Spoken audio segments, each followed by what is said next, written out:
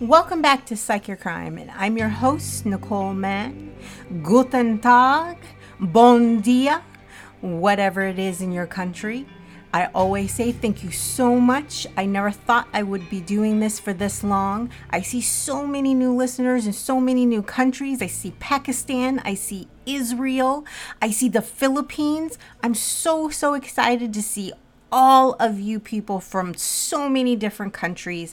I'm so happy that I'm touching people, well, not touching people, but reaching listeners all over the world. It makes me so excited. And as always, you can reach out to me through Patreon, my social media. It's at Geek Flossie on Instagram and Twitter. If you go to my Patreon and follow me on the Patreon. One of the tiers allows you to request crimes. So if there's a crime in your country that I may not be aware of because it may not have gone international, you can go on the Patreon and there's a tier that allows you to request crimes. So just reach out. I'm always open to talk to fans and hear about your feedback. I really am so excited that I see that my listenership is growing. I really appreciate it, and I'm so excited. So let's get into this week's crime. This week's crime was a sensational crime that has to do with the old golden age of Hollywood in the silent film era. And it actually is a crime that inspired something called the Hays Codes. They were these very strict codes that dictated what could and could not be in movies and television in the United States. And it also really inflamed yellow journalism.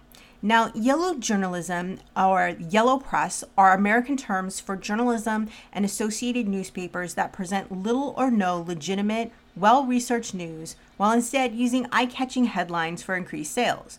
Basically, tabloids or on the internet, clickbait stories. Techniques may include exaggerations of news events, scandal mongering, or sensationalism. By extension, the term yellow journalism is used today as a pejorative to decry any journalism that treats news in an unprofessional or unethical fashion. In English, the term is chiefly used in the US and in the UK. A roughly equivalent term, like I said, is tabloid journalism, meaning journalism characteristics of the tabloid newspapers, even if they're found someplace else. A common source of such writing is called checkbook journalism, which is the controversial practice of so-called reporters paying sources for their information without ever verifying the facts. Now, a lot of people aren't aware that in the United States, for a very long time, we actually had laws that dictated that the news, if you called yourself news, it had to be fact-based, and it had to be what's called sourced, meaning you actually had to check the sources and be able to prove what they were saying. Now, at one point during the W. Bush administration, Roger Ailes was able to get them to change the law a little bit, basically change the language of the law. He was able to lobby to get the language of the law changed. And basically how it was changed was so that as long as you put in a disclaimer that this was opinions and that like this was a pundit, this was someone coming in to give you their opinion of the news, that you didn't have to have it be based in fact. And he did this specifically so someone could create Fox News. If you ever sit down and watch Fox News, the beginning of many of the programs, there will be that disclaimer that this is in fact a opinion show, or that many of these are opinions, and that the opinions expressed are not facts, or that the opinions expressed here, don't are not the actual opinions of the whole channel or the opinions of the station. So there is a disclaimer that lets you know that it's not news, it's opinions. And most people don't ever read disclaimers, they don't just go by. And so while it is the most popular quote unquote news channel on cable, the problem is it's calling itself Fox News, but yet it falls under that category that's allowed of opinion, based, so it's the spin. There's several cable news channels in the United States that have that opinion-based spin. There's also leftist or the liberal channels. They do have those pundits that do the liberal spin. So it's not straight news. It's not sourced. It's not facts. It's their opinion of the news.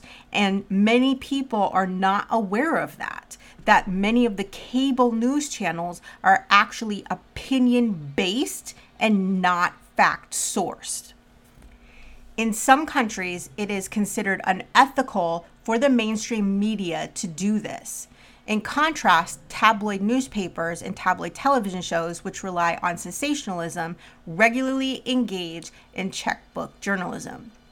W. Joseph Campbell describes yellow press newspapers as having daily multi-column front page headlines covering a variety of topics, such as sports, scandals, and they use bold layouts with large illustrations and usually color, heavily relying on unnamed sources and unabashed self-promotion.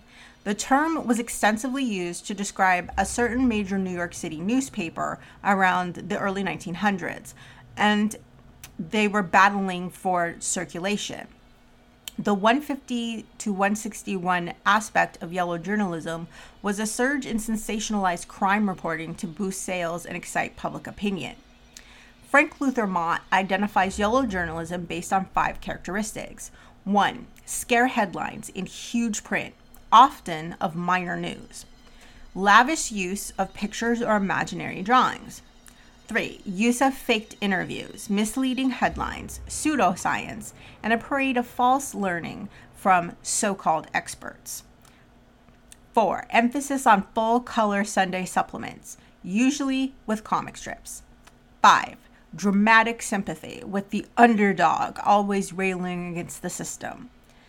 Now, the term was coined in the mid-1890s to characterize the sensational journalism in the circulation war between Joseph Pulitzer's New York World and William Randolph Hearst's New York Journal. The battle peaked from 1895 to about 1898, and the historical usage often refers specifically to this period.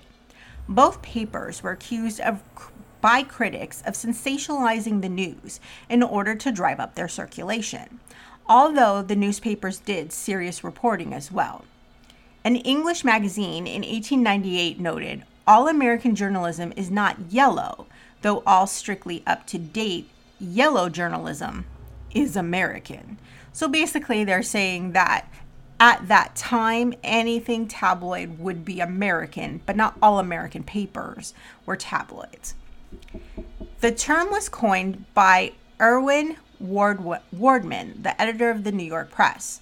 Wardman was the first to publish the term, but there is evidence that the expressions as yellow journalism and school of yellow kid journalism were already used by newsmen of the time. Wardman never defined the term exactly. Possibly it was a mutation from earlier slander where Wardman twisted nude journalism into nude journalism. Wardman had also used the expression yellow kid journalism, referring to a then popular comic strip, which was published by both Pulitzer and Hearst during this time period.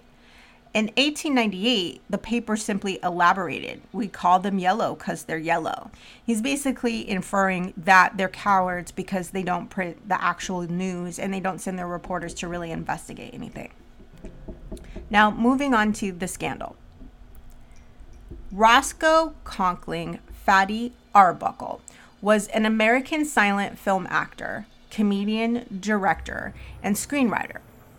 Roscoe Arbuckle was born on March 24th, 1887, in Smith Center, Kansas. He was one of 9 children of Mary E. Gordon and William Gordon Arbuckle. He weighed in at 13 pounds. Oh, Lord, I feel bad for that woman. His father believed that he was illegitimate, as both parents were incredibly slim. Consequently, he named him after Senator Roscoe Conkling of New York, hence the name Roscoe Conkling Arbuckle, a notorious philanderer who he despised. Why would you name your kid after somebody you despise? That makes no sense. The birth was traumatic for Mary and resulted in chronic health problems that contributed to her death just 11 years later. Arbuckle was nearly 2 when his family moved to Santa Ana, California. He first performed on stage with Frank Bacon's company at the age of 8 during their performance in Santa Ana. Arbuckle enjoyed performing and continued on until his mother died in 1898. Arbuckle's father had always treated him badly and now refused to support him. So he got work doing odd jobs in a hotel at 11. Wow, that's super harsh. He was in the habit of singing while he worked, and a professional singer heard him and invited him to perform in an amateur talent show. The show consisted of the audience judging acts by clapping or jeering, with bad acts being pulled off a stage by a shepherd's crook. This went on to happen at the Apollo in New York as well. Arbuckle sang, danced, and did some clowning, but he did not impress the audience. He saw the crook emerging and somersaulted into the orchestra pit in a panic. The audience went wild, and he ended up winning, and that began his career in vaudeville. In 1904, Sid Grauman invited Arbuckle to sing in his new Unique Theater in San Francisco, beginning a long friendship. He then joined the Pantages theater group touring the West Coast, and in 1906, he played the Orpheum Theater in Portland, Oregon, in a vaudeville troupe organized by Leon Errol. Arbuckle became the main act, and the group took their show on tour. In August 6, 1908, Arbuckle married Minta Durfee, the daughter of Charles Warren Durfee and Flora Adkins. Durfee starred in many early comedy films, often with Arbuckle. They made a strange couple, as Minta was short and petite, while Arbuckle tipped the scales at 300 pounds. Arbuckle then joined the Morriscal Burbank Stock Vaudeville Company and went on tour of China and Japan, returning in early 1909. That's when Arbuckle began his film career with the Selig Polyscope Company in July of 1909, when he appeared in Ben's Kid. He appeared sporadically in Selig one-reelers until 1913. Then he moved briefly to Universal, and that's when he became a star and a producer directed by Mack Sennett's Keystone Cops comedies.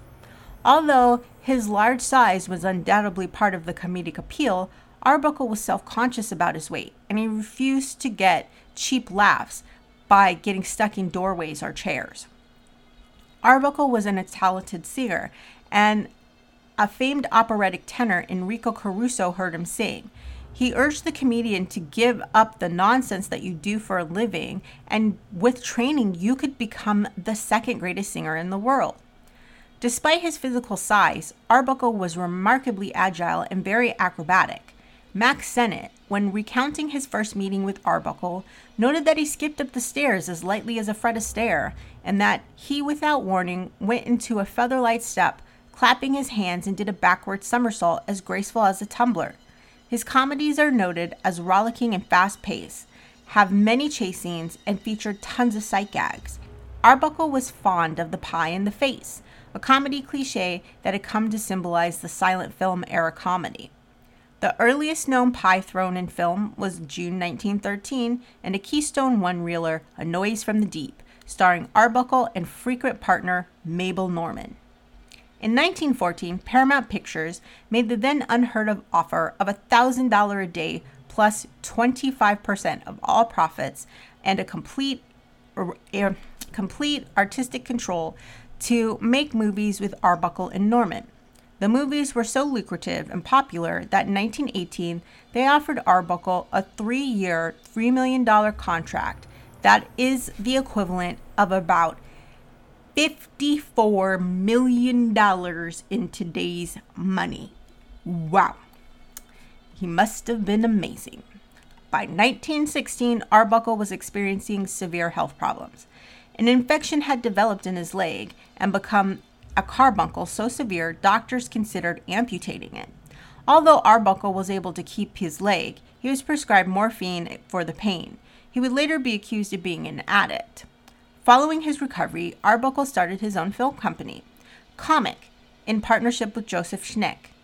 Although Comic produced some of the best short pictures of the silent era, Arbuckle transferred his controlling interest in the company to Buster Keaton in 1918 and accepted Paramount's $3 million offer to make up to 18 films over 3 years. Arbuckle extremely disliked his scream name Fatty, had almost been Arbuckle's nickname, and since it had been Arbuckle's nickname since school, he knew it would be inevitable. Fans also called Roscoe the Prince of Wales. Oh, that's so mean. And the Balloonatic. Wow.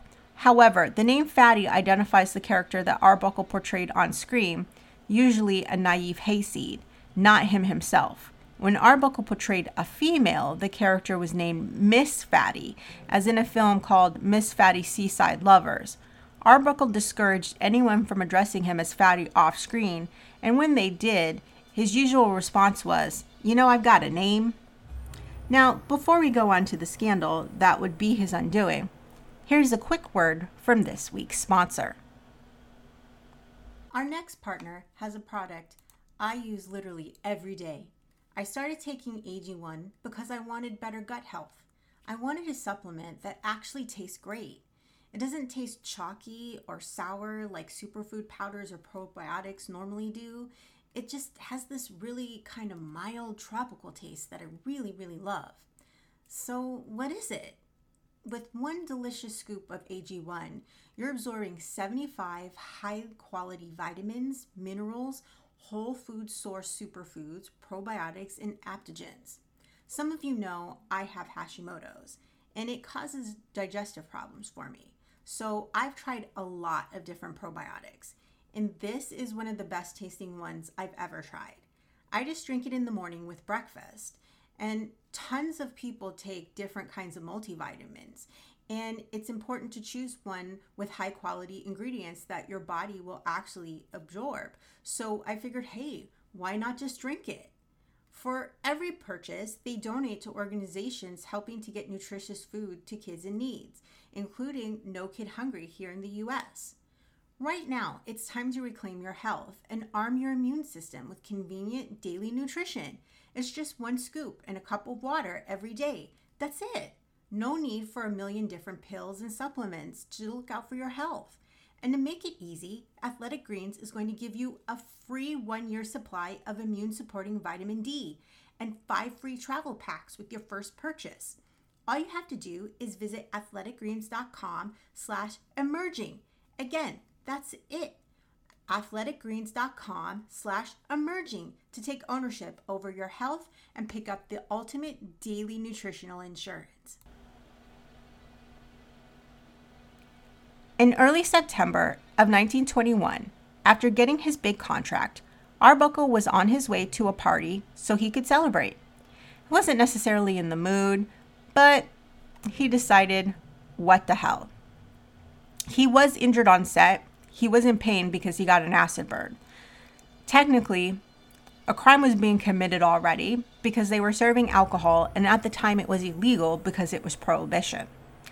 Arbuckle and his friends checked into the St. Francis Hotel in San Francisco. They were on the 12th floor in the suite, and that contained rooms 1219, 1220, and 1221.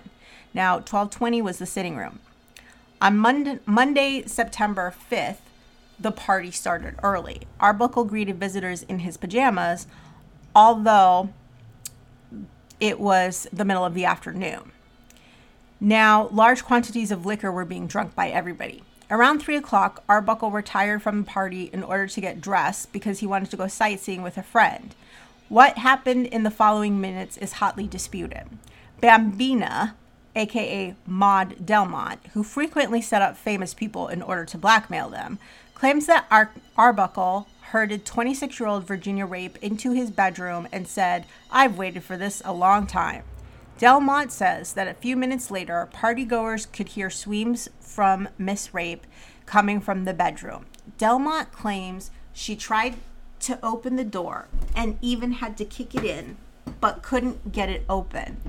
When Arbuckle finally opened the door, supposedly Rape was found naked and bleeding behind him. Arbuckle says that when he went to retire to his room to change his clothes, he found Rape vomiting in his bathroom. He then helped her clean up and led her to a nearby bed to rest. Thinking she was just overly intoxicated, he left her to rejoin his party. When he returned to the room a few minutes later, he found her on the floor. After putting her back in bed, he left to get help. Others entered the room. They found Rape tearing her clothes off, something that people claim she often did when she was extremely drunk. Party guests then tried a number of strange treatments, including covering her with ice, but she still wasn't getting any better. Eventually, the hotel staff was contacted and Rape was taken to another room to rest, with others looking after her. Arbuckle left for sightseeing and then drove back to Los Angeles. Rape was not taken to the hospital that day, and though she didn't improve, she still wasn't taken to the hospital for 3 days because most people who visited her figured that she must just have alcohol poisoning. On Thursday, Rape was taken to Wakefield Sanatorium, a maternity hospital well known for giving abortions. Now remember, at this time they were highly illegal. In the hospital, she died from an infection caused by a ruptured bladder. Newspapers leapt all over this story. They speculated that her bladder had been ruptured because the nearly 300-pound Arbuckle got on top of her and raped her. That really doesn't make a lot of sense because women's bodies tend to be much, much stronger than that. Arbuckle, however, went ahead and turned himself in, and he was arrested and charged with manslaughter. The district attorney was extremely ambitious, and many believe he just used this case to try and advance. Now, the papers went wild. Some articles stated that Arbuckle had crushed her with his weight, while others said that he had raped her with objects. The papers were incredibly graphic and cruel. In the newspapers, Arbuckle was assumed guilty, and Virginia Rape was painted as an innocent young girl. The papers excluded reporting that Rape had had a history of numerous abortions, with some evidence stating that she may have actually had another one short time before the party. William Randolph Hearst, the symbol of yellow journalism, had a San Francisco Examiner cover the story. According to Buster Keaton, Hearst boasted that Arbuckle's story sold more papers than the sinking of the Lusitania. The public reaction to Arbuckle was fierce, perhaps even more than the specific charges of rape and murder. Arbuckle became a symbol of Hollywood's immorality.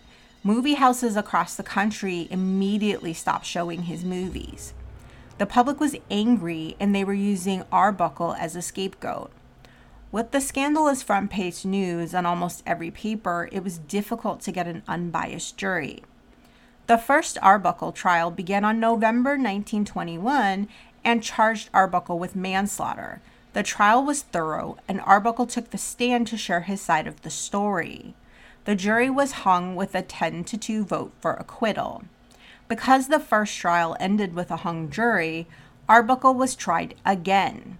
In the second trial, the defense did not present a very thorough case, and Arbuckle never took the stand. The jury saw this as an admission of guilt and deadlocked 10-2 to convict. In the third trial, which began in March of 1922, the defense again became proactive. Arbuckle testified, repeating his side of the story. The main prosecution witness, Zay Previon, had escaped house arrest and left the country. For this trial, the jury deliberated for only a couple minutes and came back with a verdict of not guilty. Additionally, the jury wrote an apology letter to Arbuckle. Now, to note, this is incredibly rare and strange, and I looked and I cannot find any other instance, at least none that is of record that is out there, of a jury writing a apology letter to the person that is on trial. And I actually have the letter. So the letter states, "Acquittal is not enough for Roscoe Arbuckle. We feel that a great injustice has been done to him. We feel also that it is our only plain duty to give him his exoneration. There was not the slightest proof used to connect him in any way with the commission of a crime. He was manly throughout the case and told a straightforward story on the witness stand, which we all believe. The happening at the hotel was an unfortunate affair for which Arbuckle so the evidence shows, was in no way responsible. We wish him success and hope that the American people will take the judgment of 14 men and women who have sat listening for 31 days to the evidence that Roscoe Arbuckle is entirely innocent and free from all blame. But being acquitted was not the end to Roscoe Fatty Arbuckle's problems. In response to the Arbuckle scandal, Hollywood established a self-policing organization that would be known as the Hays Office. On April 18th, 1922, Will Hays, the president of the new organization, banned Arbuckle from filmmaking. Though Hays lifted the ban in December, the damage was done. Arbuckle's career had been destroyed. Now, here are most of the rules from the Hays Codes. They're I feel like they're pretty ridiculous, but here we go. No pointed profanity, either in title or by lip. This includes the words God, Lord, Jesus, Christ, unless they be used in reverence in connection with proper religious ceremonies. Hell, son of a bitch, damn, our God, and other profane and vulgar expressions, however you spell them. Any lascivious or suggested nudity, in fact or in silhouette, and any lecherous or licentious notice thereof by character. Basically, you can't show or talk about naked people, is what they're saying. The illegal traffic of drugs, no inference of perversion, no white slavery. Yep, they said it. No white slavery. You can show black people being slaves, you just can't show white people being slaves. Nothing about sexual hygiene or venereal diseases. Basically, they're saying you can't show women douching. Scenes of childbirth or silhouettes of childbirth. No child sex, so no children's sex organs, but adults are okay. No ridicule of the clergy. Willful offense to any nation, race, or creed. They obviously didn't take that seriously. No use of the flag. Internal relations. Avoid picturizing in an unfavorable light another country's religion, history, institutions, prominent people, or citizenry. Didn't take that seriously. No arson. Didn't take that seriously. No use of firearms. Didn't take that seriously. No theft, robbery, safecracking, dynamiting of trains, mines, buildings, etc., having in mind the effect, which is a total description of any of these. Once again, didn't take that seriously. No brutality and possible gruesomeness. Once again, didn't take that seriously. No showing of techniques of committing murder. Yeah. Whole movies are wrapped around. Alfred Hitchcock would not have a career if people took that seriously. No methods of smuggling. Yeah. Actual hangings are electrocutions as punishment. Basically, they're saying you can't show hangings or the electric chair, which I don't think people really did that until like the 60s when people just threw the Hays Codes out the window and pretended like they didn't exist. No sympathy for criminals. You've never seen Rebel Without a Cause. No showing attitude toward public character. Basically, they're saying that you cannot bemoan the man, or you can't bemoan the establishment, is what they're saying. Like, you can't make an anti-establishment or an anti-government movie. That's those type of films and those type of people were really what McCarthyism went after. So no cruelty to children and animals. Well, that should be obvious, but whatever. No branding of people and animals. I mean, now they're getting super specific, but no sale of women or of women selling her virtue. Well, the sale of women would be white slavery. I don't understand why. Basically, no human trafficking and no prostitution. No rape, no attempted rape. First night scenes, aka no one night stands. No men and women in bed together. Fun fact. The first couple that was ever shown in bed together Many people think that it was Ozzie and Harriet. There's actually another couple, I think it's 1947. I think it's Marnie and Johnny, I believe, don't quote me, but it was them, then it was Ozzie and Harriet, and then it was I Love Lucy. The reason those three couples were allowed to skirt the Hays Codes is because they were all married. Other shows at the same time, like the Dick Van Dyke Show, I Dream of Jeannie, they all had beds, separate beds that were pushed apart because the actor and actresses that played the husband and wife were not married. No seduction of girls. You can't seduce anybody. The institution of marriage. You couldn't show married people. Well, obviously nobody paid attention to that. No operations. Okay. No drug use. That is why there was a movie that came out, I want to say somewhere in the 30s, called Reefer Madness. It was the most ridiculous thing ever. They basically painted it as though if you do marijuana, you're going to turn into a serial killer. You can find it somewhere. Actually, I will put a link down of places it might be streaming. It is the most ridiculous thing you will ever watch. It's hilarious. It just gives you a look into the mindset of people back then. If I can find a link to play it somewhere, I'll put it down below. Even if you may have to pay, I'll put links. I'll put whether you have to pay or not. Titles or scenes having to do with law enforcement. Basically, they didn't want you to paint law enforcement in a bad light. Excessive or lustful kissing. Basically, they're saying particularly when one is the heavy. What they mean is the heavy is they're like, especially if one is a player. So I wouldn't know how someone would just look and be like, oh, that's heavy. Like, I wouldn't know just out of nowhere. So that's the type of stuff the Hays Codes covered. So this trial inspired these ridiculous rules that by the end of the 50s, early 60s were just completely thrown out the window. So yeah. It didn't last long.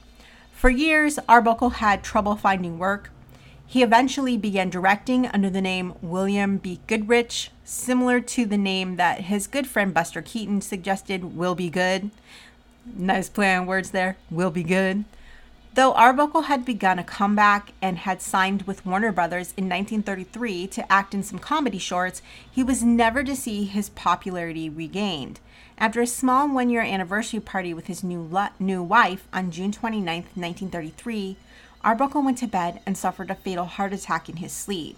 He was only 46. That is the story of Fatty Arbuckle, a comedy legend. Now, if you ever can find any of them, you should take a look at his shorts. There's comedy reels. They are absolutely hilarious. He was a good actor. He was a great comedian. For a time, people actually really did try, and because they believed the tabloids, they did try and say that he wasn't even funny. They tried to say people just laughed at him because he was fat, and that really wasn't true. He had really great timing. You know, Charlie Chaplin went through scandals of his own. Nobody ever said that Charlie Chaplin wasn't a good comic or that his shorts weren't funny. So it was really insulting to think that to this day there are still people who bought into the yellow journalism or the tabloid journalism that tainted his name, and they're still trying to discredit his talent because of it. So it's just really, really unfortunate and sad. And if you ever get a chance, please look him up and take a look at what the silent era was really like. That being said, join me next week when we look at the story of John DeLorean. That's right. John DeLorean, the creator of the famous DeLorean from Back to the Future.